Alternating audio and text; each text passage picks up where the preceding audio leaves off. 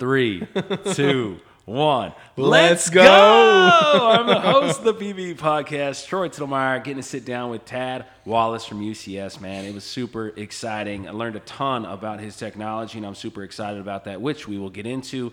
But before we get into that, it's Trunkline. Have you heard of the legendary Oilfield socks? They're perfect for stocking stuffers for Christmas, and they also have a product that allows you to put up your projects in a digital portfolio. It's kind of like your own little website, but you don't have the fees of a website. You just hand it over like a business card. So when someone asks you, what do you do?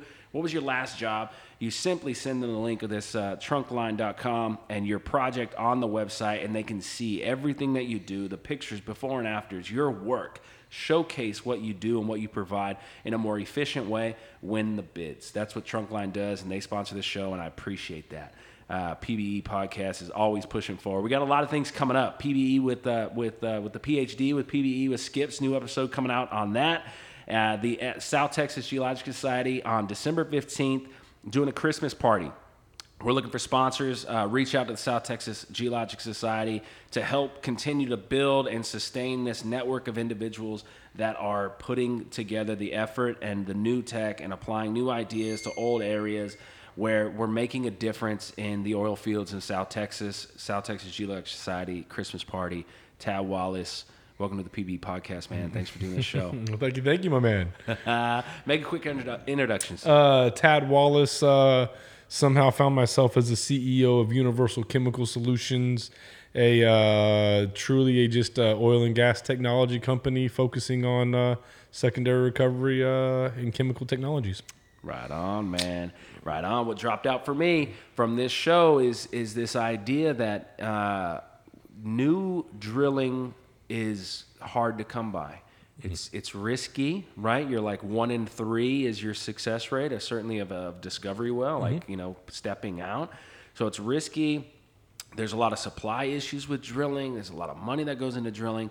And then we step back, or at least I did in this show, and I thought, how many wells are in Tier 1 acreage, or what we called Tier 1 acreage, because they came on at 500,000 barrels a day, and then they had this massive decline, and now they're not doing so well, and all this infill drilling's not working out so well. They're starting to go away from it. That's not working out so well. Hold on. Maybe we don't need to drill new wells and find new discoveries. Let's go figure out how to get the 95% of the oil that was left in place. Absolutely. Let's get it out of the freaking ground. You already got the wellbore there. You already got the casing, the purse. All those expenses are there. The frack was even put away. The sand, the proppant, all that's put away. You're connected. UCS is now coming in super efficient, 1 day, single shot, loading up the reservoir with a combination of propane, butane, surfactants, breaking down, changing things in the reservoir that seem to have long-term effect. I mean, your first shot was in February. You're seeing data still an 8 times increase in production from that decline. Absolutely. Decline curve mitigation, man, that's the future. Yep, absolutely. I think you asked how many wells are out there? Horizontal alone in shale, there are 72,000 wells that are underneath 20 barrels a day. These are wells that IP'd at 2, 3 to 1,000, 1,200 barrels a day wells. 70,000? I read the other day 80% of all horizontal wells sit underneath 20 barrels a day. Oh my gosh. Yep. And see, so the people that actually put the money up to drill those and to get all that flush production back to pay off that and hopefully make a bunch of money, they're most likely gone, and it's now on some operator that's usually been sold to 2 or 3 times. The big guys are out. They've made their money off the drill. They made their ROI. So now it's on the next guy to figure out how to operate that 20 barrels a day at the cheapest he can per day. That's right. And now there's some technology that exists. There's some effort now coming out that's going back into that 20 barrel a day, and you're getting it back to 250, 300, things like that. Yeah. Going directly after the problem that we know is there and attacking it honestly. We know water bound from the frack is an issue. We use surfactant for it with no water. We know lightening and being able to move hydrocarbons that are heavier. Propane can be miscible and lighten them up and move them. Yeah, such an interesting There's concept. now there's really cool thing now is the paraffins are maybe being dropped out in the matrix, right? Maybe heavier paraffins are falling out in the sand pack. using propane as a solvent that to solubilize that little clog of little oil. Can you imagine? That shit's just plugging up everything. And it's working. The technology's working. Yep. Yeah, I'm super excited for you, man. Super happy for you and the team. Thanks. I feel like I know them because of your personality. You know how you talked about. We've hung out a few times, right? Yeah. No, it's true. I definitely know you. Yeah. And I feel like your team though, and what you represent and what you guys are doing is. I'm just happy for you guys, man. It sounds like a great group of people that are coming together that have each other's back. And during the hard times, it was hard, but during the good times, it's going to be good, man. We're having fun now. Right? Yeah, it's fun. That's a big deal. You know, we also talked before about Kinfrac. Kinfrac. What an interesting idea. I was always attracted to this. Like, man, to frack better or to make more complexity in fractures near wellbore and all that stuff in a tier 1 reservoir always intrigued me, and I'm thinking, man, I think there's something there. And now they've kind of done that. They've kind of taken some advice because we've been talking to them. You talk to them, and they go, all right, refrac. That sounds like a good idea. So you get in there and you can frac this thing. It's also like a 1 day, real quick, real efficient. Doesn't take a bunch of water, right? It creates all this complexity, and then maybe you come behind it with UCS or something like that. There could be all kinds of things, right? I think the big thing for Kinfrac and where they're at is really being able to exhibit the ROI, the capital cost structure, right, for the return. I think the hardest problem where the drill rig is nice is if you got pretty good area and where you're at, you can almost guarantee your ROI, right? If you got a good drilling program. I see. Re-entering a well becomes a little different, right? You don't have the natural pressure that you had on you know what I mean? So it becomes different. I just think that I really like what they're doing. I think it's really, really there. I think the question is now you got to go do it. Right. For 3.5 years, I preached the theory of single shot, and everyone was like, but idea. Once you do it, it becomes valid. That's right. And so I think that there's something there. I really do. I think it's going to be how do we generate the ability to do it and to execute. What I found as a guy at a startup is execution is 90% the game, but also 10% actually execute. Right, it's hard to execute. Wow. Execution is you can have the best ideas and the best theory, but if you can't get it to task, it doesn't. Yeah. There's 1,000 Michael Jordans walking the planet, right? Wow. They just never got the opportunity to execute like Jordan did. Wow. That's the only thing I think about Kinfrac. I think about that. I think about their tech a lot. Yeah, man. Same. Yeah. Dude, so a lot of things dropped out, man. But again, just to reiterate, the UCS team following along with what you're doing. How does someone do that? What's the most efficient way to find out what's going on besides calling you and bugging you all day? Because you take 1,000 calls, I'm sure. Yeah, we're taking more and more now than we ever have. Yeah, it's getting busy. Man, easiest way is Step Energy. Reach out to Step or reach out directly to anyone at the UCS. We have our website, UCS. I think it's like -us.com or. Quite honestly, the easiest way is LinkedIn. Yeah. Find me, find one of the staff, Susan Starr, Dave Zabo, Kevin Lang, Mike Murphy, our CFO. If you really want to get desperate, reach out to him, and he'll correlate over to you with us. Usually me and Dave and Susan and Kevin are usually the ones that take over helping operators work through. Nice. No shit. So it's kind of two things. If you have a small little gas condensate well, we'd like to help you out, and Step Energy will be able to help out. We'll provide service on a lot of the big stuff. So. Yeah. So when someone reaches out, just a quick question, and says, I found you on LinkedIn, heard about you, what do you send them? Is there like flyers or? Yeah, and honestly, it really is like we're unique, man. It's really about relationships for us. So the first thing we do is we have one little flyer or 2 flyers, I think. Step Energy has them on their website. Okay. But really what we do, man, is the first thing I do is, hey, I kind of hear what you got to say, and then I set up a meeting with me and the team to talk. Because, the nice thing about what we do is it's all data points about a well, right? As long as we all get along, we can exchange information, ideas, and it's straight to let's talk about the well. And if your well show application, then, hey, we dive deeper in. So the easiest way is just reach out to me. I can have a 2 or 3 minute back and forth exchange where you're located at, what reservoirs, what kind of stuff, and by then I know 80% of what I can do to help out. Wow. And then me and the team will tie in. We'll get on calls and start doing the Zoom and everything else and exchanging data, do the NDAs, and we'll help you figure out what's right or wrong. We make. There's been a couple times we've had to tell some operators, hey, we like what you got. We think you got something, but the solutions that we work for, here they are. And some are positive in the capital structure. Some that we already know, like, that well may just be depleted. Yeah. That you got to know that reality. Mm-hmm. Right? You got to be willing to say, hey, I don't want to take a gamble and I need to know truth. And I think our biggest thing is we say a lot of no's because of depletion. We just tell people like, hey man, we understand you still got 40% of the oil down there, but it's going to cost you, 20% of that oil to go get that 40. Wow. So the ROI.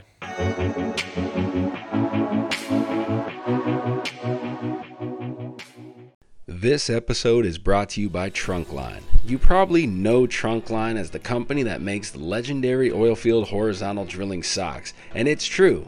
Our Drill Baby Drill socks featuring a heel-to-toe wellbore are 100% American-made and are designed right in the heart of the oil and gas industry. But did you know that Trunkline is also a revolutionary digital marketing tool that can transform the way you advertise your oilfield services? For only $800 a month, you can showcase your company's project track record on Trunkline, and our automated platform will boost your exposure through social media, email marketing, SEO, and more. Now, whenever one of your new customers asks you, can you show me an example of your work? You can simply turn them to your Trunkline portfolio. It's more effective than a brochure, it's less expensive than sponsoring a hole at a golf course, and easier than maintaining your website. Join more than 200 service companies on Trunkline by signing up at register.trunkline.com today. Let's go. And we are officially starting the conception part of the PBE podcast, Mr. Tad Wallace, man. Oh, wow. Let's start, man. Let's rock it back. Let's rock it way back. How did you become Tad Wallace of UCS? But where did it all begin? Your parents, how did you even get in this industry? Major mentors along the way? Let's talk about it. Kind of an interesting background. My dad was military, so I grew up kind of around the world. At a young age, constantly moving, different middle school, elementary, middle, high. Never made it through any school more than 2 years. Got out, graduated high school in North Texas, north of Wichita Falls. Okay. Went in the military, did a little stint, saw a little bit of a part of the world. Air Force? Yeah, Air Force. So that's San Antonio. Yeah, that's right here in San Antonio. The school after boot camp is in Wichita, isn't it? Wichita Falls. Oh well, my AFSC first tech school training was in Wichita Falls. Dang. Yeah. Now, did you hear this story that the devil lives in the woods around Wichita Falls? Have you heard this? There was woods in Wichita Falls, I would believe you. Oh. The devil lives there, but not in the woods. Why? The trees. Is there trees? Are there mesquites? Ooh, you're pushing it now, man. I'm pushing my memory with the story, but because my brother was in the Air Force and he went through that school. So now there's a Air Force school in Fort Lost in the Woods, Missouri, and Fort Leonard Wood. They call it Fort Leonard Wood. It's definitely Wichita Falls. Oh, the devil's just there. If you've been to Wichita Falls, now what's unique though about up there is, that's kind of the home to some of the biggest oil fields out there. So it was weird coming back into Texas for me. I remember 16 years old, driving my car in. We're coming back to Texas. I'd been there when I was younger, lived in Japan and around the world. And I remember looking over, I was like 16 and looking over like, oh shit, these oil wells, where am I at again? Yeah.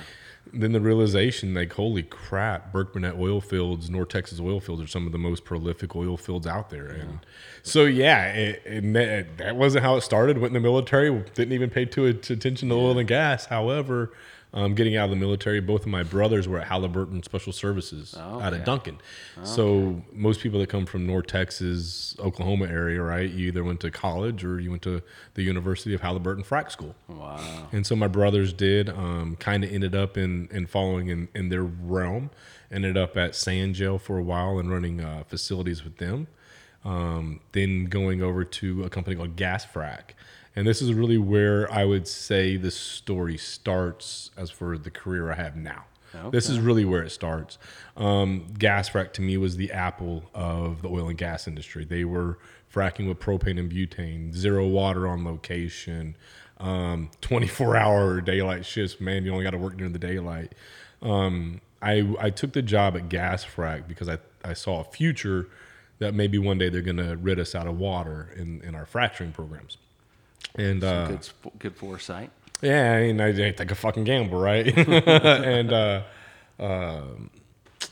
went over there, spent 3.5, 4 years of just learning things I never.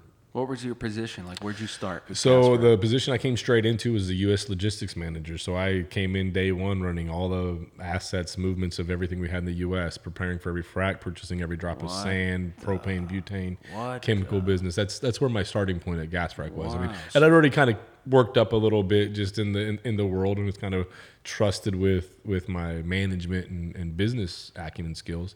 Mind you, no university at this time. Just kind of moved up. Did a good job. Did you do something like logistics in the Air Force? No, not at all. Not at all. Huh. I had an interesting career in the Air Force. My original AFSC was in the air conditioning, which ended up leading huge to oil and gas background. What people won't tell you is if you have an air conditioning background, welcome to physics, welcome to thermodynamics.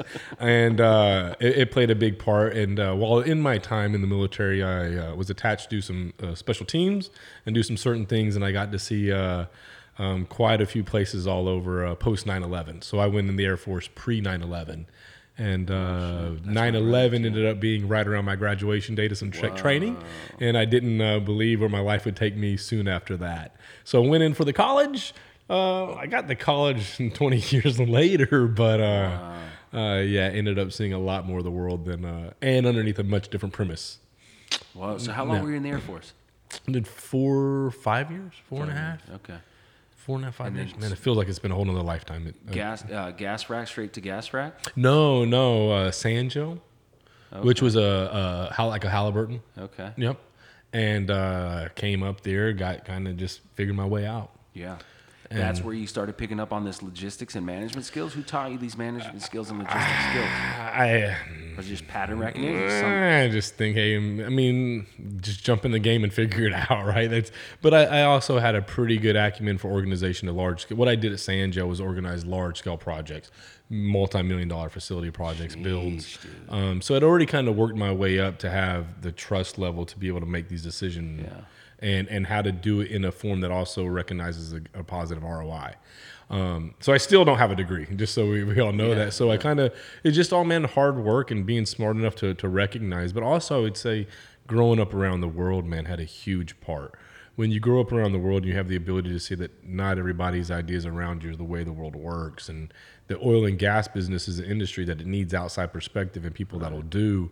And I think, honestly, it's also really good business for ex-military folks, right? Like, once you get up early, go grab your boots, don't talk shit, bitch and complain, just go handle the job and take your check, go home, and build a uniqueness of group of people. And just along the way, I just got lucky and was, I guess, slapped the sign on the top and just wasn't a dick, And I mean, I think that speaks to what we're doing now. I mean, I'm surrounded by some of the best in this industry, most proven out professionals there are.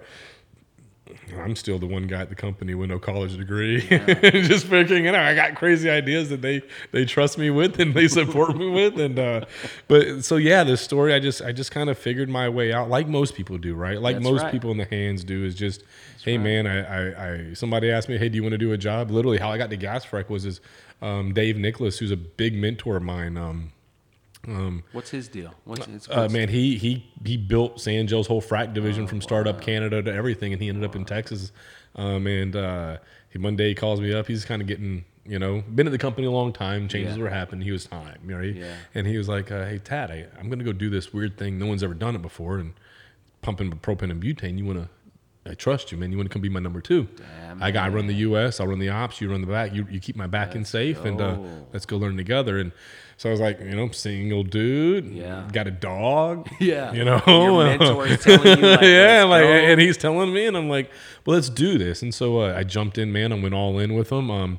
I got thrown into a part of the business I never would have expected, i.e., diving deep into where losses were at. Where's our finances being lost? Where are we losing money at? Why are we sending trucks to go take one part when I just sent 2 trucks. Just little things, right? That just any smart person that has a checking account is trying to figure out where the leaks are at. So I came in straight into gas frac, started figuring out leaks financially, putting my own team together, making some adjustments with staff, and started building I think a pretty good name that people trusted to work for me. And luckily that's kind of remained. And so gas frac experience, that all happened from what year to what year? Oh shit, man, I'm getting bad on the years. 12 to maybe earlier, 11 to 14. Wow, right before that next big crash. Yeah, we saw it coming. We definitely saw it coming. And Dave left, and I actually was on an elk hunting trip when I made my decision to leave gas frac, because there were some major changes. If the business was a publicly traded company, over leverage, or just smart things that business people saw and we saw from the management side, like you can't sustain a business this way. Wow. So at that point in time, I got kind of poached per se, and I'm very thankful for the poaching, to a company called Sinoil, which was CEO'd by John Edwards and co with Dr. Sean Mesher. Man, it was an incredible experience. It was my first time in sales. I'd never done sales before. So I come straight out the gate into running the whole sales thing for the U.S. And I sold a hydrocarbon-based fluid system. So here I had all this experience with propane and butane and how to frack wells and the science going on between it. I leave there to go say, how can we drilling muds and starting to get deeper into hydrocarbon-based fluids and what benefits and non-benefits and learning the business of that. And along the way, Sean Mesher, who's the chemist that figured out how to gel propane and butane, because to frack with propane and butane, any liquid, you need viscosity to suspend the sand, right? Well, propane and butane is half as thick. I mean, it's beyond thin. It's the specific gravity is 0.78 compared to water, right? So this is very thin fluid. So to viscosify it, you needed a chemical system. So he built the polymer system to gel propane and butane. To gel it, to make the propane and butane viscosify, connect, like Jello, and act as like a carrier. A new one thing. It's two things. Well, no, it was already just this thing of one same fluid. Just the molecules like this is just they're linear, right? And so what he figured out is how to start stacking them so that they can build and viscosify. So taking LPG and being a fluid, like think you're pouring water and then you pour a little Jello packet in it and it thickens up. I think that's what he did. He figured out how to get that chemistry to thicken propane and butane up, how to make it thick. And yeah, very smart guy, man. Super cool dude too. Man, taught me a shit ton. And I spent 3 years with him, learning from him as my PhD professor in chemistry before I ever went to school. What was the name of this one?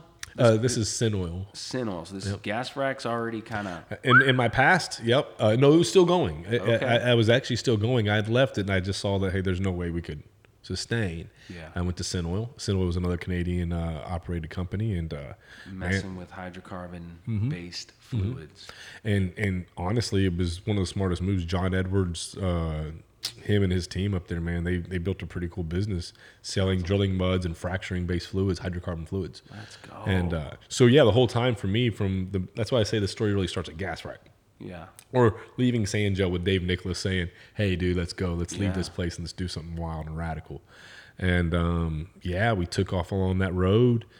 And, shit, 2 weeks ago, pumped 4,000 barrels of propane and butane of now my idea down a well. So it all starting to wrap around. So the story probably starts for me of how I ended up as the CEO of Universal Chemical. Yeah. Starts with... a whole lot of risk moves and taking jobs that everyone thought I was stupid. You could imagine when you tell people, I'm going to go frack a well of propane and butane, like, you're going to blow yourself up and die. Like, I think I fit the bill for many people. They thought that was going to happen. And so, yeah, I went to Sinoil, and then as at Sinoil, 2018, I've been working a lot for them and building a new business line, and they just decided it was hard times in the oil business, right? We're out of the U.S. market.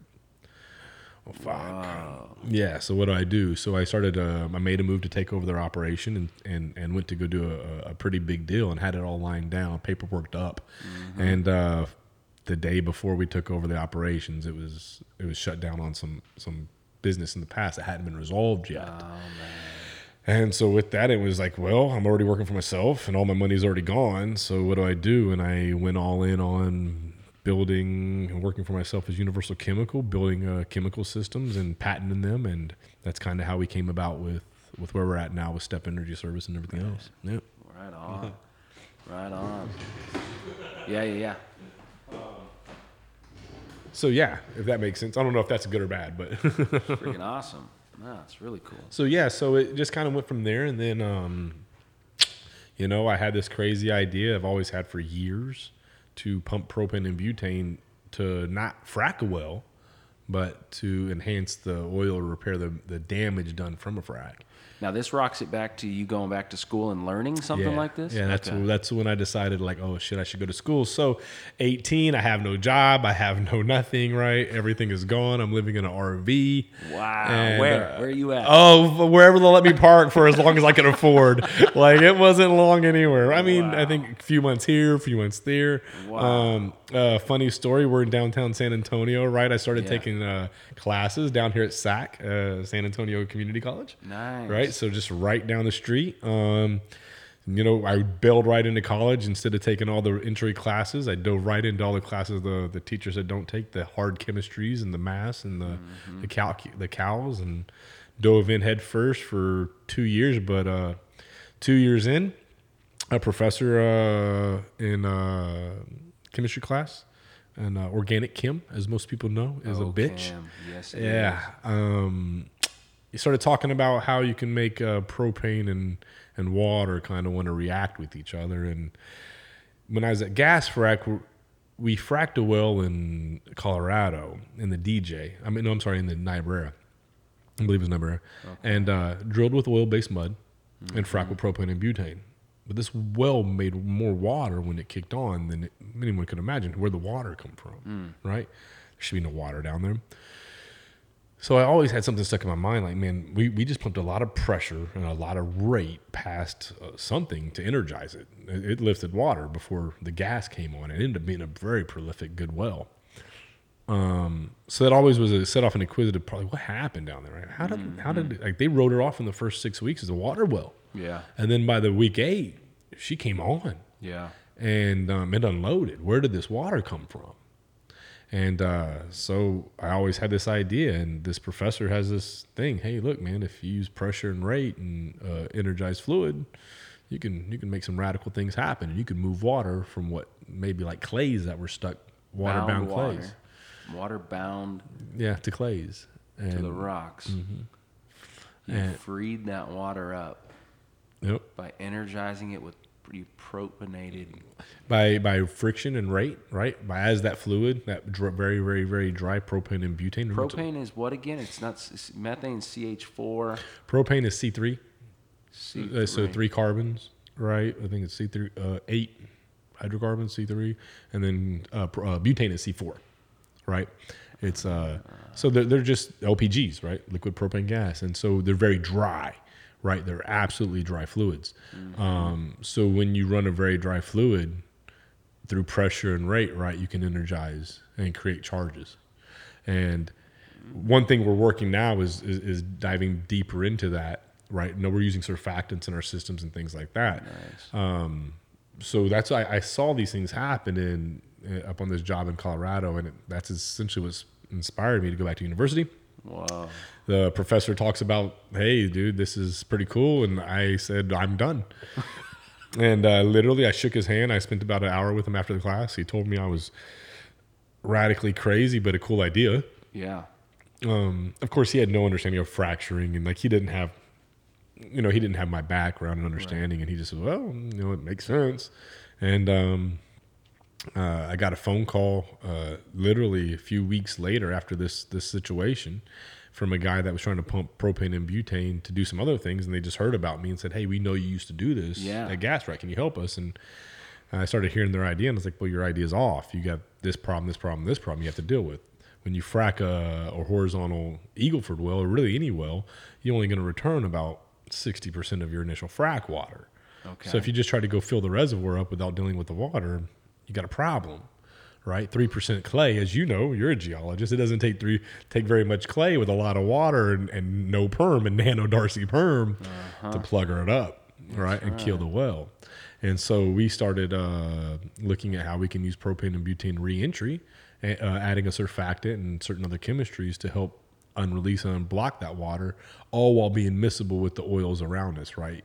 Propane and butane are miscible with reservoir fluids, usually around 500 to 700 pounds of pressure. So as long as you got static head on your pipe going into any reservoir, you're pretty much above that miscibility pressure. Wow. And we've truly proven that up over the last probably year. We've got I think 12 now underneath our belt, and every single one miscibility has occurred. We can trim it out. We're seeing the water come back. Miscibility and immiscibility. Mm-hmm. Miscibility is two fluids that combine. You can use pressure and fluid. Think about taking like red Kool-Aid and blue Kool-Aid and putting them together. You get purple Kool-Aid. Okay.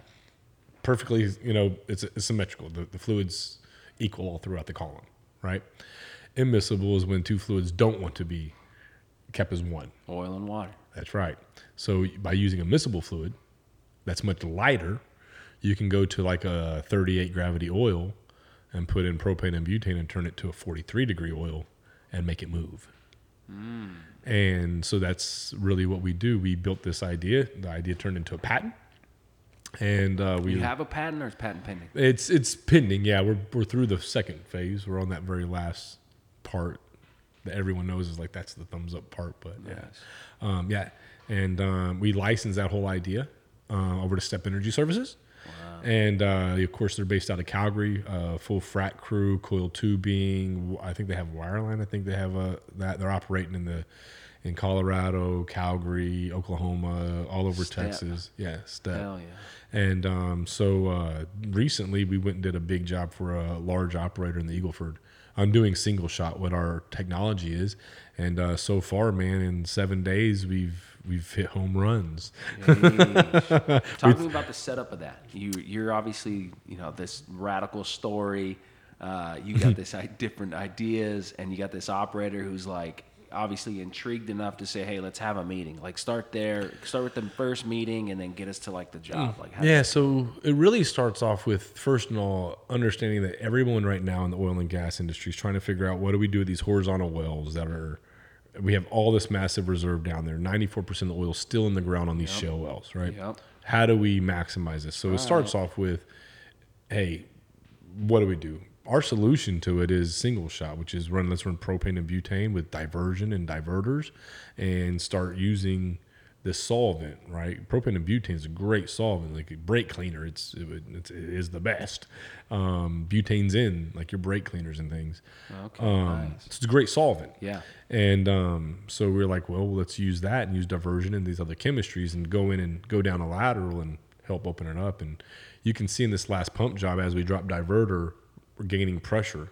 So more and more we're putting fluid into areas that we're probably no longer producing or contributing. Yeah. Because that higher pressure means that that perf also needs more pressure to push into. So essentially single shot turns into an EOR program that has many, many parts to it, i.e., we can go help use a surfactant, remove water.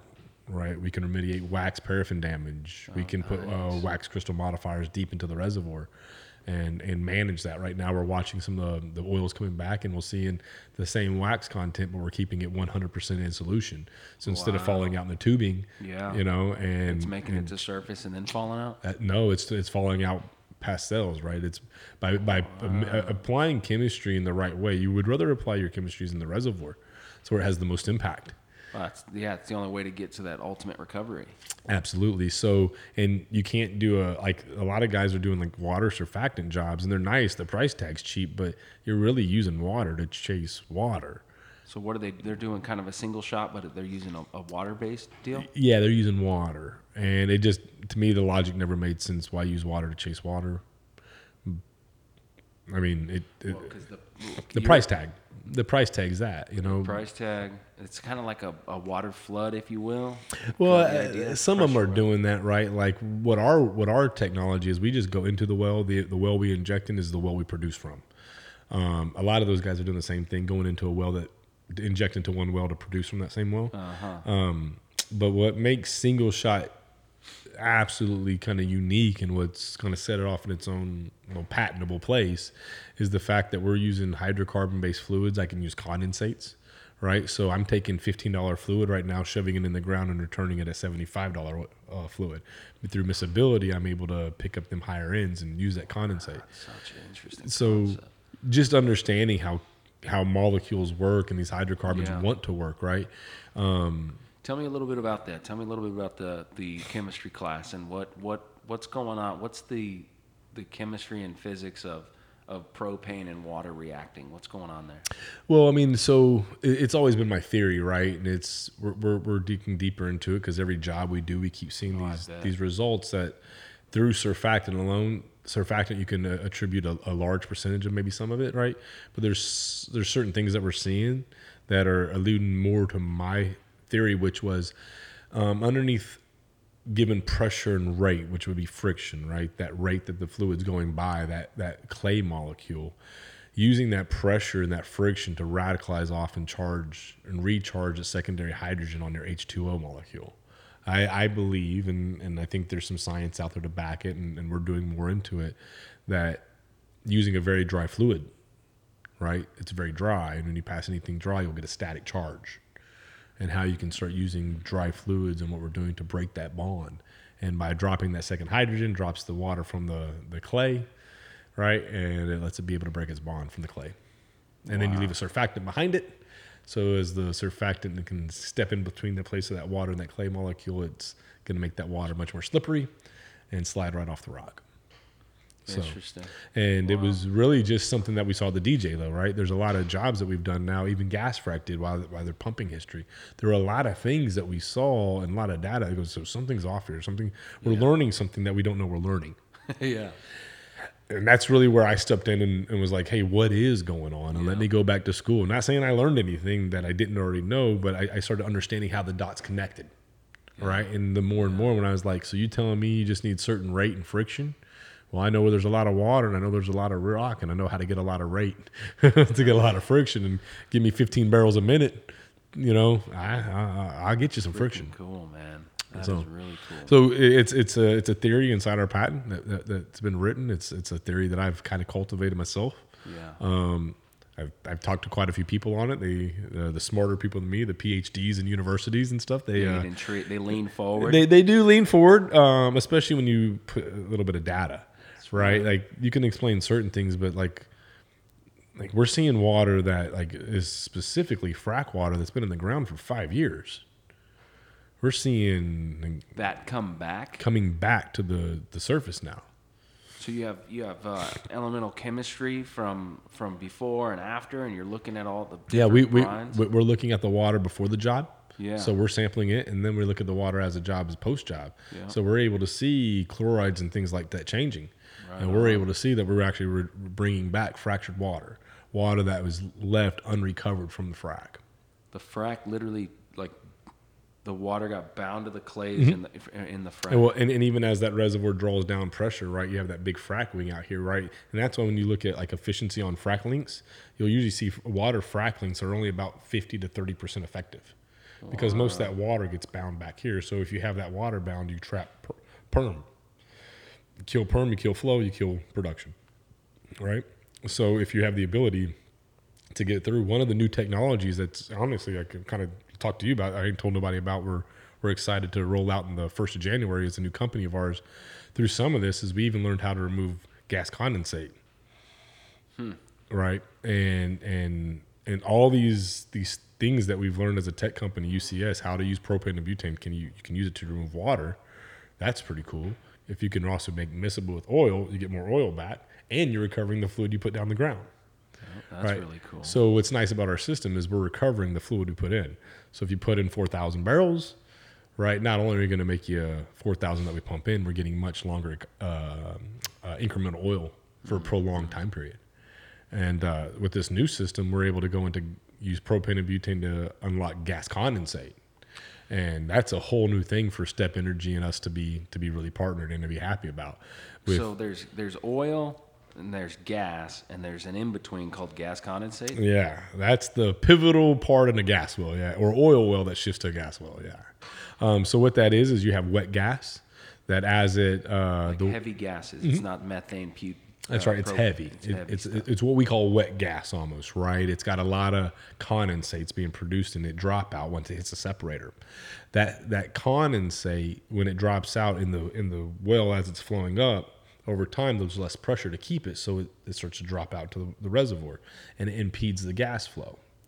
And what we've learned with Step Energy and some of the work we've done is Step would be able to come into, let's say, a Haynesville, a big horizontal gas well that, man, it IP'd in the millions a day, had good oil to it, right? Making good oil, but it was a killer gas well. And over time, you could see the gas, the oil not being lifted anymore. And you saw the gas being killed every time the oil went down, the gas came down. What that tells you is you have all the gas there, but it's getting blocked. And all of a sudden, you'll get a surge, right? The oil and the gas will come up and whatnot. Interesting. Going into a shale well, where you have this gas lock all the way around the well, all the way down it, Step can now go in with propane, send a little bit downhole, send some diverter, and just start moving all that condensate. When you return it, you'll get a big slug of oil. And we've seen this numerous times now. And then you get you're back to your IP on your production and gas. Essentially, you're making conductivity past the blockage, right? And by using a miscible fluid like propane, you're able to make the oil, the condensate, lighter, right? Making it now drive to the wellbore, lift, get the condensate out the way, got the gas flow. You've now restored your perm to your wellbore. Wow. All through propane and butane. And there's thousands of wells that are sitting there waiting for that next surge. There's more of them in the world than there are of wells that are producing. When you go look at even like, I know we had a discussion earlier today, and I'll talk about it on there, is just the orphan wells, right? Yeah. When you start looking at most of these orphan wells, man, what's really wrong with them, right? You start looking at the production charts, you'll see they're gas locked, they're condensate locked. And no one has figured that out really. And I kind of want to tilt my hat and say me and my team figured it out. We found a low cost metric with a high ROI to treat gas condensate, and we're 5 for 5 now. So we in different basins and different rock, we've now shown that it's repeatable. It's repeatable. Man, that's awesome, dude. That's awesome to hear. Okay, so take me back to this last job. You kind of got them set up. They get the idea. They get the concept. You've got some proven results in other areas. They want to try it. Yep. What exactly needs to happen logistically? Oh, yeah. So that's where the fun comes in, right? So the first thing that'll come out is like a regular frac crew. You're gonna need fluid. So they have these big bulkers. They're 500 barrel big tanks. Think about them as a big propane tank for your grill. Wow. So on this last job, we had 8 of those, which is 4,000 barrels. Holy shit! How much each one of those things cost? They're expensive, man. I can only imagine what Step has into them. I know brand new, when I was at Gas Frac, we were paying close to about $500,000 to $700,000, and that's just a trailer. They're huge tanks. You can't move them when they have fluid in them. They're monstrous tanks, and so like a frac tank, but they hold propane and butane, so it has to be under pressure, right? Because propane and butane is always under pressure. Is that like a hazardous deal? They're driving around under pressure like that? No, because when you drive them, you go ahead and vent off the pressure. It's only when you start loading them you build the pressure. I see. Right? So let's say you load a 200 barrels into a 500 barrel tank.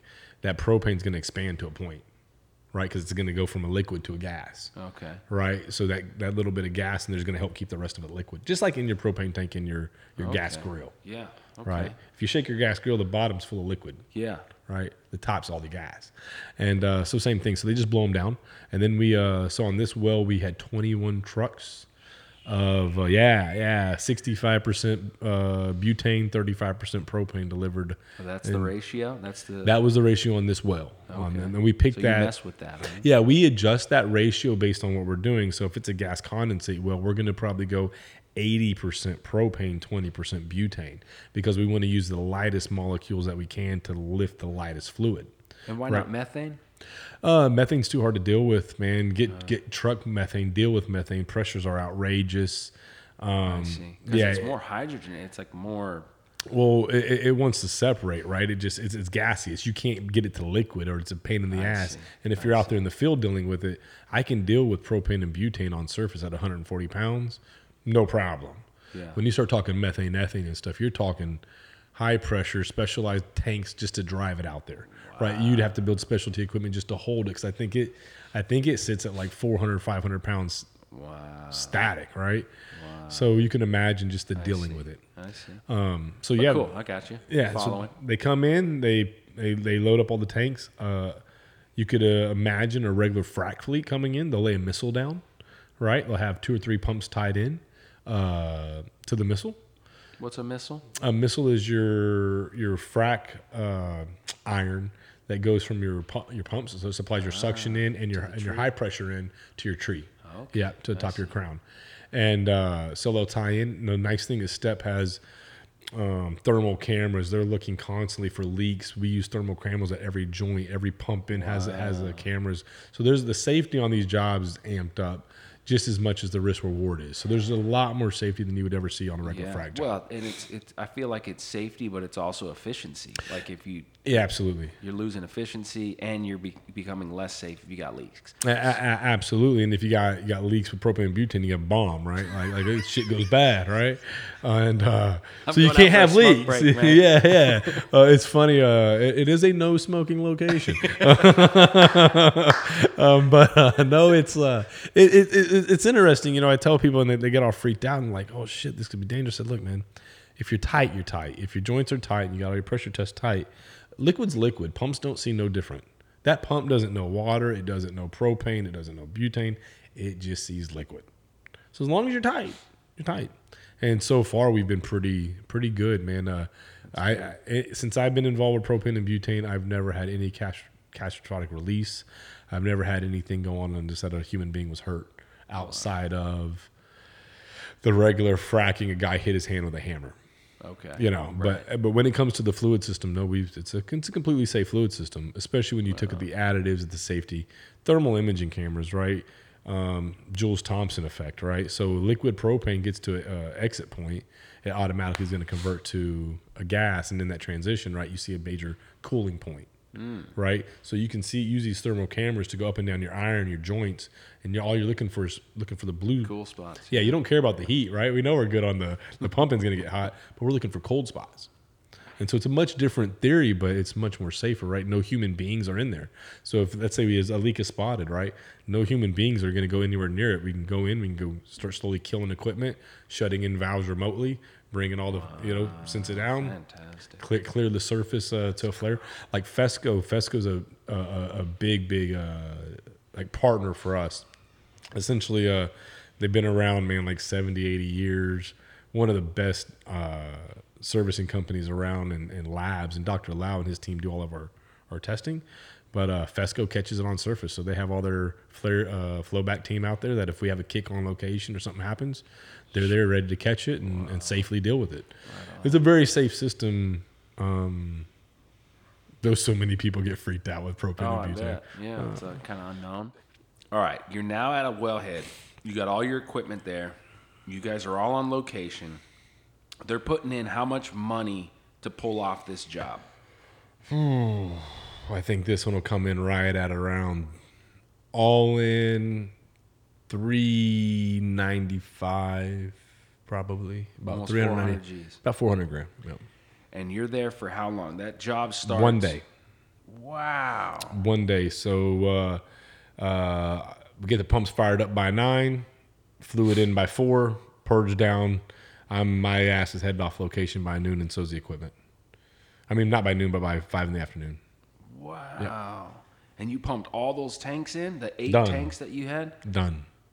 Wow. Yeah. Friction and rate, right? So we're getting All 14, right, so 15 barrels a minute, 4,000 or 5,000 pounds of pressure on surface. Before that 1 day single shot EOR? Yeah, IOR. Yeah, IOR that Step puts together, brought to you by UCS's patented technology.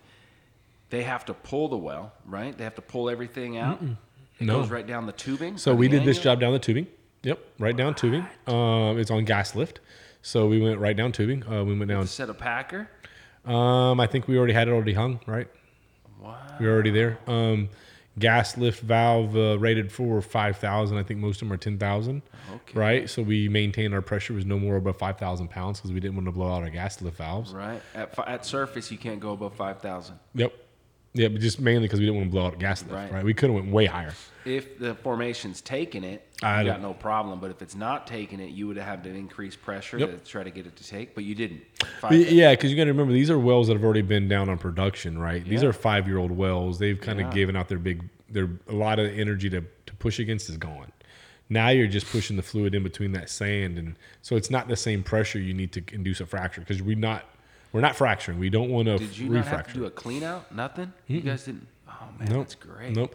I do think one thing they did just on this one is this well in the Eagle Ford did see quite a bit of wax, so we did just run a cutting tool down the tubing just to clear out just to make sure that we can inject in smoothly. But that was just breaking up wax. What's a cutting tool do? Just rings out and gets all the wax and go down there and just.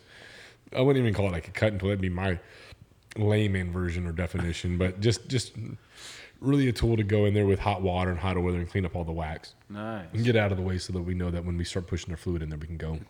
You're not getting something right away that's pressure build up. Yeah, we're not having pressure build up in the tubing. Okay, so you run that wire line. We didn't even run wireline. No, I think they did. I think they don't run that with wireline. I think they just ran a workover rig real quick. They just ran a workover in real quick. And that tool drop 4,000 foot. Yep. Cleans out. Yep. Pull it out. We're good to go. And then you pressure test the tubing and go. Pressure test tubing. Mm-hmm. If you want to, like we already knew we had 10K tubing, right? So we went ahead and pressured just for the job, just because you always want to know. But you already had a secondary barrier with your casing. Yeah, you never know if there's like. So you also pressure test your casing, right? So you go ahead and pressure test your casing, your backside, and your pressure tubing, so you know you're fully self-contained. You don't have to worry about those reports. Go to the Railroad Commission for integrity tests and all that stuff, right? Yep, and they can use all that. And so so once you're on location, it's a daylight hours only operation. We really engineer for efficiency. So if we would have needed to, we were able to get the rate that we wanted through 2 3/8 tubing on this well. But let's say it's a big job where we want to do 10,000 barrel job and we want to get it done in a pretty quick. We'll just go ahead and pull tubing, pump down 5.5. And let it ride. As long as the casing holds. That's right. Well, we'll pressure test the casing. We can do all that. Set a packer down there and test the surface casing, and then go. Steps got it, huh? Steps got all that shit ready to go. Yep, ready to go. And Fesco comes in with them on the flowback. Like I said, they're just a big production. They've been around 70 years. South Texas owned company. They're one of the big. Fesco. Yeah, they're really big in flowback. They have one of the best laboratories and labs there are in Texas. So if you want to do miscibility testing, reservoir stuff, they're the guys. They're field guys too, right? The families have been around forever. They've no debt, right? Wow. I think Steve told me one time it's been 60 years since they've had business debt. Yeah. Damn, yeah, man. To be operating that long, man, and be running on your own cash. That's a statement. Yeah, dude. And doing something right. So they catch the flow back, and we have a couple firefighters out there on location just if anything goes bad, but that's safety and 1-day operation. So it's not a big frac. It's not a 10-day job. It's come in, rig out, or come in, rig in, pump, rig out, and go home. The well you did this on, what was it? It's like IPs and stuff. I IP'd, I believe, right at 536. 536 barrels of oil? Yep. And how much gas? I don't think it was a big gas. I think the gas cut wasn't. I mean, it was there, but this is oil wells, right? How much water? I think in the first beginning is about 50-50, right? Okay. Yep. So it did like 1,000 barrels total fluid. Yep. IP. Yep. Mm-hmm. And then after 18 months, it was down to about 40 barrels a day. And last 2 years, it's been 12 barrels oil, 10 barrels water a day. Wow. And pretty much running 50-50 water yep, oil? Yep, almost all the way through. And as of right now, I know yesterday that well flowed above 80 barrels oil. And it's been 2.5 weeks since our job. We're still maintaining a big, long chunk over the baseline, right? So we're showing a dramatic shift in the way the wellbore's reacting and producing. Right on. And it makes sense. It makes sense. So you've pumped in how much? 8 tanks is what? 8,000 barrels? 4,000. 4,000 barrels. Mm-hmm. In a day, boom, you got everything put away. Gone. You get off a location, you put are they running an ESP on that well, or is it pumped? No, this is gas lift. Oh, it's gas. Yeah, you said that. Okay. So running gas lift, not a big deal, right? You go ahead, the well flowed for 2 days on its own after the job. And once Because you lighten it all up, like you explained. yep, and once it started building up fluid where a gas lift could come on, we kicked on the gas lift and it's just started lifting fluids like crazy since then. Is that right? And What was it's moving. what was its best IP after the one shot? I think we came on 270 barrels the first day. Wow. Yeah, and we held pretty good right around that. Of course, with the somewhat decline, right? Sure. And so now it's about 14 days, and we're still at 100 barrels a day. So I mean, it's giving us what we want, and we're seeing miscibility. We're showing the oil has been compositionally changed. The butane is moving oil. We're showing the water had the surfactant, the surface tension of the water has been decreased, right? We've made water flow back, and we're actually seeing, like I said, the frac water. And so we're also, the last chemistry we did is we used wax crystal modifier. So we dealt with the wax way back in the perf. So instead of dealing with the wax on surface, we dealt with it there, and everything's lining up to show we are. Good. I hate saying that we're that good, but that's what the data says, that we've hit all of our points we wanted to achieve. So you obviously model this before you go into the Absolutely. job. Absolutely. So you're like, look, to get 100% ROI, it's going to take this much with this kind of decline at $80 oil, blah blah blah, strip price, blah blah blah. You run all those numbers. So what was the expectation? How fast should that thing pay off that $400,000 job? The pre-job expectation was we'd have our money back in about 8 to 9 weeks. Wow. And right now we're treading a little better than that. Nice. Yep. And nice. the big thing is once you get that ROI, what does that lift? What does that maintain lift stay? Right. And right now we're good. IRT, International Reservoir Technologies, does all of our modeling. They're probably some of the premier guys in the world that really know EOR. They do all the big Alaska miscible gas injections on the big floods and offshore, right? These guys, the slope, these guys are good. Nice. And we're a little bit better, but of course conservatism always goes into a good model. Yeah. We're hitting better off than we thought. Wow. What's the longest one shot going on right now? What's the first one? Like how long since the first shot? February Since this year. Yep. Since the first one that really went in. Yep. Okay. And it's still maintaining about 8x on top of its original. So it's doing 10 barrels a day when it was originally doing about a barrel and a half. Go. And that's what we're achieving. Yeah, what we're achieving is to bring that incremental up. Yeah. So what happens is the water do the damage, is the wax the damage, is there compositional chemistries that form down there by using water in some of these. Do we create a gummy bear effect? Oh, right? Gummy bears, man. You've seen those? Have you seen those things? I've seen them, and I've also been studying how a solvent like propane and butane can break that gummy bear down. Nice. Right? So, I mean, there's a lot of benefits to using a solvent as you're pumping fluid versus water. Yeah, I can't remember what the natural substance is that looks just like that. I looked into it years ago when I first heard that. I'm like, what the hell is this gummy bear thing? There's got to be something natural that's out in the world that makes this. That can't be just man-made. Well, I think most of it's man-made, right? Especially in fracking. So this is like when iron comes back, and you'll see iron right in your rock that gets that's away. And it works with some of the chemistries that we use. That's what does it. Right, that iron will start gumming up. I'll send you a couple good papers. So one of the early gas fracs, how I really studied this, some of the early gas fracs that were done in Ohio in the Marcellus, they had over gelled, right, and they created they were able to get some of the gel breakage coming back, and where they saw where it was over gelled was the reaction iron and the formation had with it didn't let the breaker work. Wow. Yeah, it made it thicker, right? So there's a lot of papers starting about frac chemistries and polymers in reaction with iron and things like that. Yeah. So if you can break that down, though, right? If you have a gummy and you can put a surfactant and even make it 50% smaller. Can you imagine breaking all that down in the reservoir? That's the whole thought process. Yeah. So how long did you let the one shot sit? You pressure 24 hours. Is that right? They went to pumping. We opened not even that 12 hours. So we opened the wellhead 12 hours after. So we shut in that evening to rig down. Do you think it would have done better if you let it sit longer? You could argue yes, and you can also say maybe you're going to leak off your energy that you've added to the nearby wellbores. Luckily, this operator owned the offsets, so we did see we did see uptick in production in the offsets. Did you put that in your economics? No, Damn it. No, that So does they're not like, make "Ah, it this is economic. nice Yeah, and sweet upside." yeah. We just like good enough just to go up and down, right? It's easy money to explain. And no, so we saw the uptick in the offsets. We also saw pressure build up, right? So during the job, we saw some communication, but if you leave the fluid down there too long, some of the question, and this is where the more jobs we do, the more data we learn. That's right. But some of the idea was, hey, we just injected this much pressure and this much energy. Let's go ahead and flip it around. If we knew we were miscible instantaneously with reservoir oil, let's flip this bad boy back on around and roll. Right on. And so, yeah, some of the theory is now the well we did in February, that well was shut in for 7 days. Okay.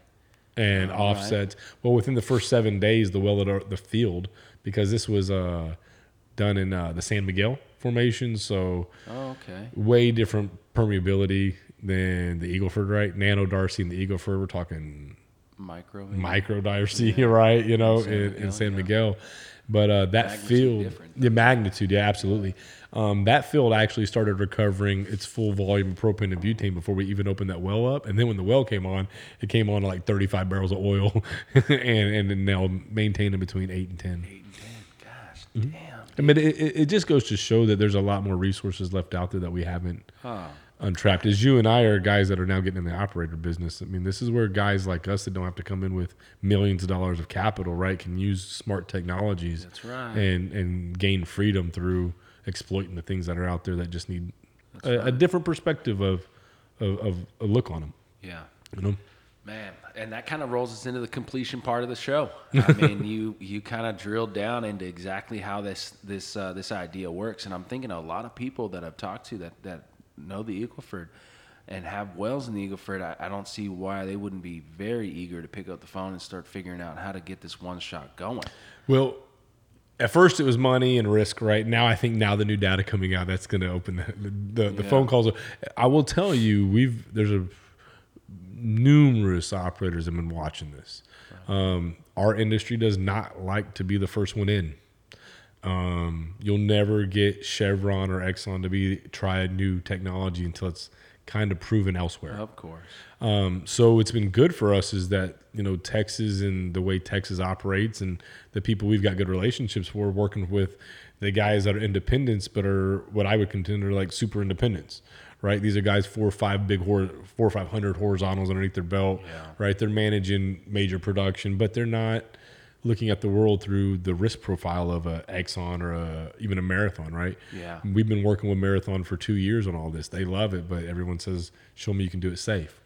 Yeah. Right. And the nice thing is the first ones to go do it and prove it safe, i.e. this operator we've been working with, I mean, of course, it's now changed how he operates his business. If I can now go buy wells, for one price and use the technology for this and flip the wells, it changes the whole drilling and completions business model. Right. And so, I think over the next 2-3 years, I think we're really going to see the Eagle Ford and other reservoirs, especially, man, I think the Haynesville, them dry gas. I think the reason why is I think gas is long. I think gas prices are going to stay high for us real long. Strong for long, huh? I think oil could be the volatile mover and shaker, right? But I think gas is stable long. Interesting. And when you can go into the Haynesville and get these wells that were, or even like down here in the Wilcox, that are gas locked, they're condensate locked. They got massive amount. These are great wells of gas, but you just got to do something with that condensate blocking them. Wow. And I do believe that now UCS and our partner Stepanos, we have an answer for that the industry's been waiting on. I think if there's anything we've done big this year, was I think we figured out the trick to condensate. Wow. And putting a patent behind it and all that other stuff to protect it has been the hardest part of it all. I think we just we stayed focused on what is the big problems that are achieving us, and I think most technology firms are trying to figure out how to do what's cool right now. And I think our team kind of looked at, well, we don't want to really be cool, we want to be smart. And what is the biggest win out there for the world? If we could figure out how to, we've been in talks through an affiliate, with some big players in Oman and Qatar. Nice. And gas condensate locked. These are prolific, huge wells that are locked for no one knows what to do with them. These are a major operator. And their words to us is, if you guys are 5 for 5, go 6 for 6, and you're gonna bend us over and break us, because we're gonna have to do something. And luckily for us, their partner Independent, who they invested in, is also in the Eagle Ford and has some of these wells, and they've now recently said, hey, you're going to try this. Let's give it a try. Because if it works in your little field here, they don't care about their little South Texas field. This is a international major, right? Yeah. And an international major don't care about, hey, yeah, the Eagle Ford's wet gas window's nice. Okay, but we got 4,000 wells in Oman that each make 2 or 3 million a day, all day long. That if we can fix those, and it's a game changer. So talk to me about scale up, dude. Like how are you guys thinking about the next 5-10 years? Like, are you going to be able to keep up with the scale? Man, this is when it comes to STEP, man. So STEP has told us that they're up to at least the first 10 crews, right? They'd like to scale it, and if it turns into something like a fracturing thing, then they'd be really to work with like the Liberties and the other service companies to give sub-license to let them go do it just like fracturing. If the technology is that good, I think STEP really, everybody wants to see a winning technology come to market that benefits everybody. Yeah. And I think STEP's goal, and I don't want to speak for STEP, but I would assume that their goal is to build the tech as strong as they can, figure it out themselves, be the leading independent person with it. And once the demand is more than they can supply, then go to the market and then help the market supply the rest of the demand. Sure. They recognize that you can use regular frac pumps. There's very little specialty equipment needed. A little bit of work on the equipment, right? But nothing crazy. And I think they recognize that a little bit of love here or there, this could be a major, major, major business unit. Yeah. And I think that's their play. All right, that's got to be the only logical play, because if you bottleneck it, that's just going to be all negativity. It ain't going to go nowhere. But then you run your own price of your own stuff up so high that it doesn't matter, right? It's just not. That's not the way to go. But to build the wave, so they're building the wave. They're understanding what the wave is, how to ride it. And then when they license it out, they'll be able to give people the exact way to all it's going to do is make the wave bigger, and you're on the front of it. Luckily for us, so UCS, we're just the engineering outfit, right? We're the guys that are seeing all the data coming in and building the data, and it's awesome. And working with each operator. So UCS comes in, let's say STEP, somebody wants to do a job like this, you get a hold of STEP. STEP, one of the first things they do is say, hey, Tad, will you and the gang go over and sit down and work with the client on well selection?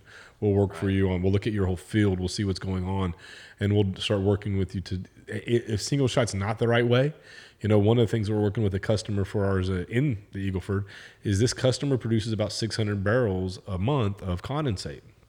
The same customer has 38-degree oil, and he's got tons of it. And he's making about 800 barrels a day and doing pretty good. Yeah. Right. But he wants to increase that. So what we've been recently doing with him through some proprietary things that we've done is how to take his condensate that he can only sell for $15-20 a barrel to the market. That's all I'll give him for it. Where we're now going into his water injection wells on his water flood. We're killing the water. We're then injecting the condensate, following it with some chemistry, and then following it with butane, and then turning the water back on to go push these fluids throughout the field. So now you're turning a $15 barrel oil into a $75 barrel oil on top of the oil you're moving through.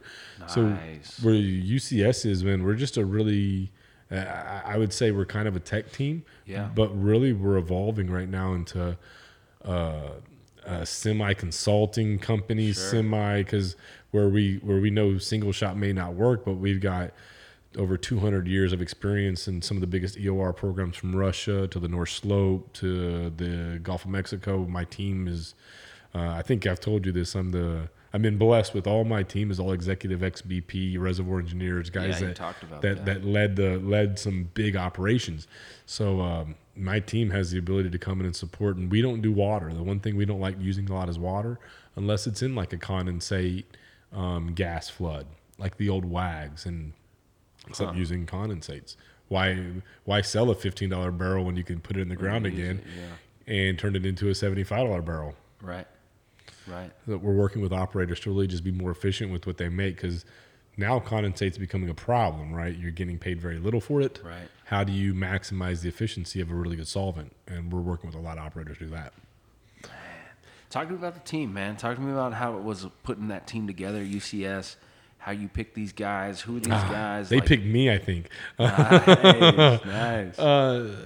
Man, it's a crazy story, man. So Mike Murphy, my CFO, best man at his wedding, probably one of my favorite dudes in the world. He probably wants to choke me more than anyone else. I gave him headaches every day. Him and Kevin Lang been with me since the beginning when I wanted to first start UCS as being a production chemical for when I first wanted to roll out in 2018. And when I lost that deal, fell apart the last day going into it. They stayed when everybody else was like, hey, we got to go. They stuck by my side. They were the support. Hey, Tad, keep going. You got this. Figure this thing out, da-da-da. And so Kevin Lang, ex-Berkeley grad. I think he graduated somewhere in the 70s from Berkeley. Me and him get along great because of that, right? A lot of cool stories, right? Yeah. Dave Szabo, Susan Starr, both of them spent plus 40 years as a senior executives at British Petroleum. Running from the Gulf Coast, Russia, Alaska. Dave Nicholas, my mentor, he's with us now, right? He's been fracking wells and being around the field since. Yeah, he's head of all of our operations. He oversees whenever a job goes down, he's out there making sure that STEP operates right. My mentor's still mentoring. I just different titles now. He's still mentoring for sure. Yeah, he's with me. I brought everybody with me, so all the gang that trusted me through.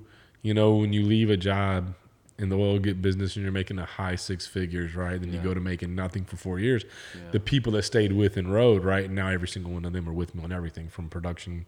If I'm going to go start a production company or serve whatever they do, they ride with me. So we built the team, we built the patent, and then we had to go get money. And very blessed to have two amazing. I call them a money guys. I don't know what the rest of the world would call them, but Jeff Avery and Darren Hebden, they've been great to us. And they financed us. They believed in the idea, and the world really didn't accept our idea. And even our team, they said, we love the team, we love the idea, but prove it. So we went and raised the money with them to put our own money where our mouth is. We paid operators to do our own tech. And to prove that it worked. This is the February shot? Oh, yeah, absolutely. And, of course, we were paid back in incremental, right? So we made smart deals, and they've been really good on the money side. And so really, man, how it comes to UCS, man, I'm going to level. I tell people all the time, I think they just voted me. I don't know, because I was the one without a real job. That's how I ended up as a CEO. Was the only guy without a real job. Like everybody else had one. I was working at Mattress Firm. I literally got, here's a funny story for you. So I'm working at a pest control company to keep the lights on in my RV. Mind you, not a lot of money, but all my focus was still building the company. And so I remember the pest control guy right during COVID called me in his office and goes, Tad, we really don't think you're good at sales, and we really don't think that. And mind you, I was the shittiest guy. It's fucking pest control. I had no care about it. I just showed up every day, got the check. Yeah, I was good at talking if you wanted me to do, right? Yeah. So I did what I could, but it's COVID. Couldn't sell shit. Yeah. Right. And so he told me, he goes, Tad, with this attitude and this lack of working ability, you'll never figure out how to get anything done. And I laughed and I said, and at the time I was already negotiating with STEP. Yeah. So here I am negotiating with STEP on my patent and how me and my team are going to execute. I got this killer good team behind me. Yeah. And I'm having this conversation, dude, about how I can't fix somebody's roach problem. And I was like, man, okay, I understand. And I remember him specifically. It wasn't long ago. He was, you'll never turn out to do anything if you don't get motivated. I'm sitting there thinking to myself, oh, dude, if you had your shit together right now, you had no clue what we're doing. And it's funny. He just reached out the other day, man. You proved me wrong. That's all he wrote me on LinkedIn. Is that right? And I left it alone. He said, you proved me wrong. Yeah, I guess I didn't mean to, but it was nothing about you, bud. So yeah, that's really how it all came about. The team, and just I think I opened up and said, no, just don't be a dick, right? Slap the sign, and by not being a dick, I think probably some people don't like that personality type, right? But I think a lot of people that are past the point of caring about all the things one would care, dress, attitude, perspective, how they talk. I think my team gathered around the idea like, hey, man, it's a good idea. And everybody on our team gets to be themselves. And that, I think, is probably half of why we're super successful. Wow. When you're fucking with my team that you're going to get real, true, honest people that they're not going to lie to you. If our stuff won't work, well, we've turned more customers down than we've said yes. Oh, absolutely.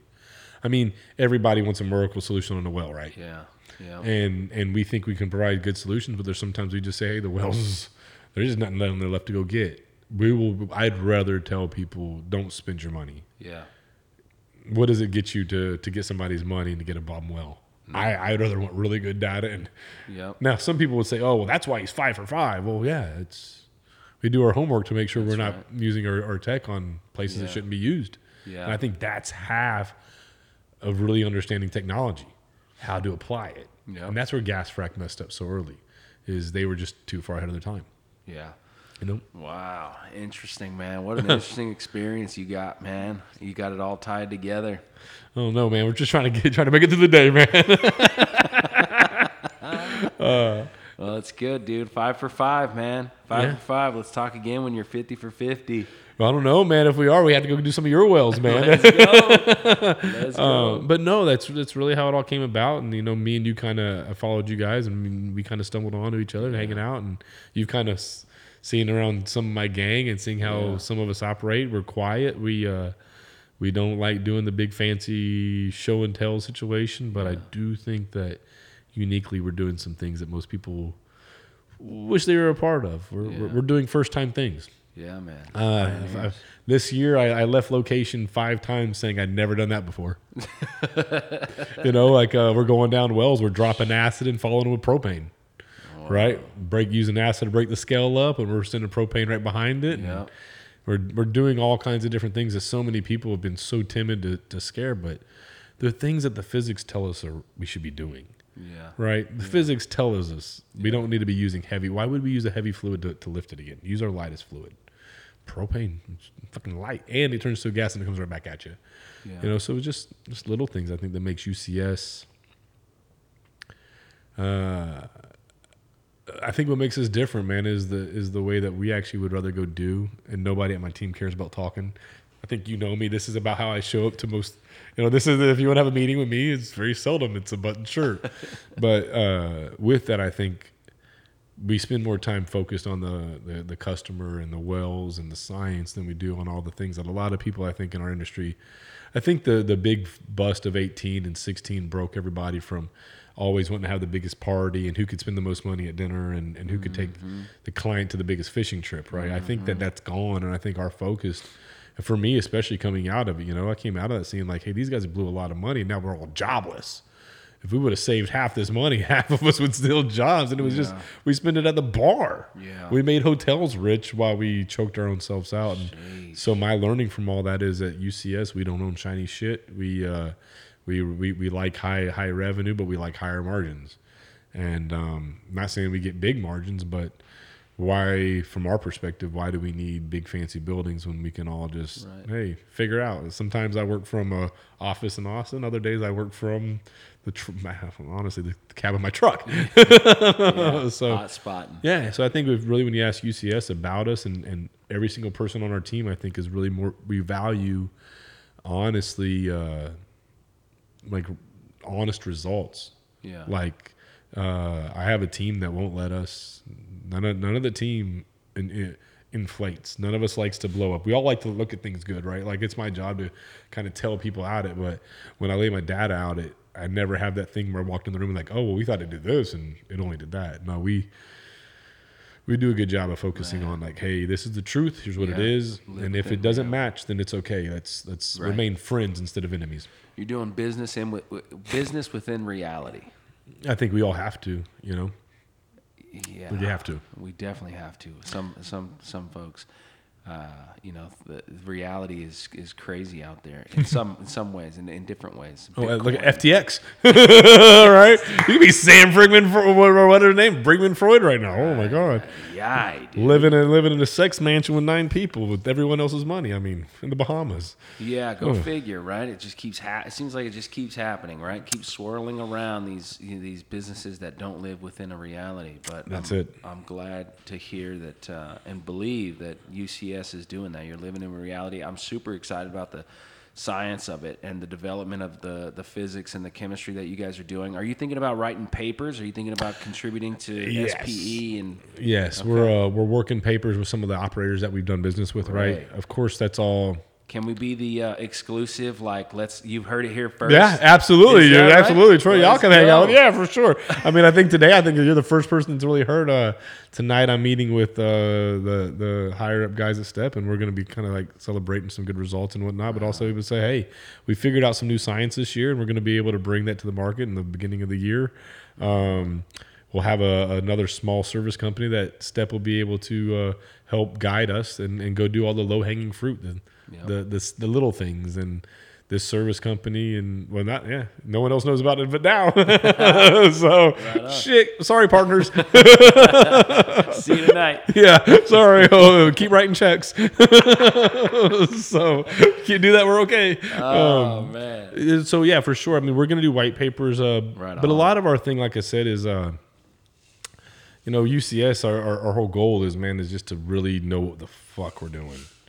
It's a big deal. Yeah, I see a lot of these guys go out here and say they do this and they can do that, and we don't have a marketing budget. Our marketing budget is, hey man, I'll buy your next bottle, right? Like we don't have that ability, and maybe we have the ability, but we don't really have the want. Our thing is we want to tell people about a good technology and we want to help them out, but at the same time, we just want to help cultivate, honestly, like a good relationship, because I'm going to be in this business a long time. You're about my age, right? We got a long way to go. Yeah. And so instead of looking at the model where we all got to be competitive, what I've intended to do and decided to do is I feel like I'm just meeting a whole bunch of like partners along the way. Yep. I can help this guy, he can help me, and and sometimes it's nothing more than, hey dude, keep going. Otherwise it's, hey man, get your head out your ass. Other times it's, hey, I got a money guy. I know somebody that can help, that can fund that idea. Yep. And by doing that, I feel like I've been able to make a war chest full of killers, right? And just they're all really, really great people. Nobody wants to be famous, but we all want to pursue the same thing. How do we move this industry to the forefront, but be a part of taking some for ourselves too, to be honest. Yeah, no, I feel that, man. I feel that. I definitely feel that with you. It's a really cool relationship, super unique, how transparent you are, and just how awesome that your feedback. And I get the vibe that it's like, are we rebuilding the industry? Are we sustaining the industry? Are we building something new? You know what I mean? I think you ever watch that show Ancient Aliens on History Channel? Never. Well, you find that through time we keep building on top of things, right? And I think that the oil and gas industry is going through, like, to be ourselves again, we got to rebuild on what we've already done, right? So we've already got a really good platform, right? We've had all these good mentors, right? We've had the Hunt families. We've had all these amazing oil and gas inventors, what happened in the Barnett, the guy from Chesapeake, right? The frack revolution, everything, right? I think right now we're coming to a resetting where we have to understand what the rest of the world's saying. We need the energy, but we got to do it the best way possible. But we've also drilled out our tier 1, right? We're now calling tier 2 land tier 1. Geologist, I know you're a geologist. You may agree with that or not, but everywhere I look at a map, tier 1's dried up, and now we're calling tier 2 tier 1. Mm-hmm. Why is tier 1 gone? I think tier 1 wells are still tier 1 wells. They just need love again. We know the reserves are there. Yeah. Let's just rebuild on what we already know, but rebuild it different into the standards than we do it, like our generation would do. I mean, we use tech for everything. I mean, how is it tech is like the last thing to come to oil and gas? I know, right? It makes no sense to me. Yeah. Well, drilling has always been there, and now it's kind of not. Drilling it's new not wells as safe as it used to be. Yeah, it's really, really interesting dynamic to change. You know, what are you going to do? How are you going to take advantage of the prices now without drilling new wells? And it's this kind of technology. It's definitely UCS. Hoping so. Well, 5 for 5. 5 for 5, showing that it's definitely something to pay attention to. I would say that. Yeah. Well, I think for us is, so cool story about UCS is, we really came on strong during COVID. So we've had a lot of huge wins inside the UCS team, and we've only had one time that we've all been together in the same room. Wow. Over 5 years. Man, it's time to have a big. Yeah, but it's we time. keep working, man. Yeah. We got work here, work here. We got It's people going different holidays, directions. Let's do a New Year's celebration, New Year's UCS celebration. So that on the river. we want to, but so Dave Nicholas is in Montana, Dave and Susan Damn are it. in Colorado. They're in there. I'm in Houston. Guys in San Antonio. Right, my team's everywhere. But it's I say that to say it's been this. I think our biggest win at UCS is, man, we were able to keep everybody together. Like no one quit. Like no one has got rich from us, right? No one's getting big paychecks at UCS. Like I could be the first one to say, like, no one's getting big paychecks, but we kept a team together based on the idea. And how strong of an idea is it to take people of these caliber, people that literally, these are retired, like they don't have to do anything, right? They can go hit the ski slopes every day. Yeah. Why would they put their time in? Because they once they saw the idea, like, holy shit, this could be fun, and it's turned into so much fun. Right. I mean, even when my best thing I get to hear from some of my team is, hey, we're having fun. Can't beat that. There's no other reason for them to be hanging out with me. Yeah, they're capitalized. They're in retirement. Hang out with the grandkids and go enjoy life. Shit, that's my goal. That's why we're doing this now, right? But the idea was so strong that they were able to say, hey, let's have fun. And I think the reason why they're still around is part of UCS. I think I'm learning about. I am the founder. I guess you could. I mean, I am. Still weird to kind of say, but like the team learns from each other, right? There's no one person. I think I do lead the team. I think that's a fair statement. But I think the environment that we've created over here, and especially it came from, I never wanted to work for no one again. I didn't want to be told I had to wear a polo shirt when I was like, this guy, like he doesn't care about my polo shirt. He cares about this. And so being able to create a culture where, hey, you can be you. Yeah. Talk to us, be yourself, and lay it on the line. And in our team, we don't have a problem going throat to throat through ideas. Mm-hmm. If it's about ideas, we will get into the dogfight. But when the fight about the idea is over, it's a loving. Yeah. So it's unique where we all appreciate and respect each other. But hey, I think you're wrong, and we have that ability to speak. And I think a lot of companies don't have that ability to truly be honest with each other. That's huge. You can't be honest with your team. Why are you working together? Man. Well, dude, thank you so much for doing this podcast. No, thank you, dude. This is cool shit, man. Yeah, man. I mean, I don't know if you stay out past dark and the ghosts come. They do. But, they show up. This is a killer cool place you got, though, man. And congrats for you, dude. You making it to San Antonio. Yeah. You're now stood up here. You're in the dog fight, right? Yeah, man. You're a Texas oilman now. Operating in South Texas, right? You're like, hey, welcome to the gang now. you came in a long way away from now, and now you're in with us. I'm not a West Texas guy, so I don't know the Permian Basin very much, but I can tell you South Texas. Right so welcome. Man. You're a one of us. Now you're an operator too. Yeah. So, hey, man, congrats for you. Thank you, man. Thank you. Let's many more to come, man. Let's do some more follow-up podcasts and get more people on your team, more of those operators. Like, I really want to track down this story, man, and keep up with it. Sure. For sure, man. Well, thank you so much.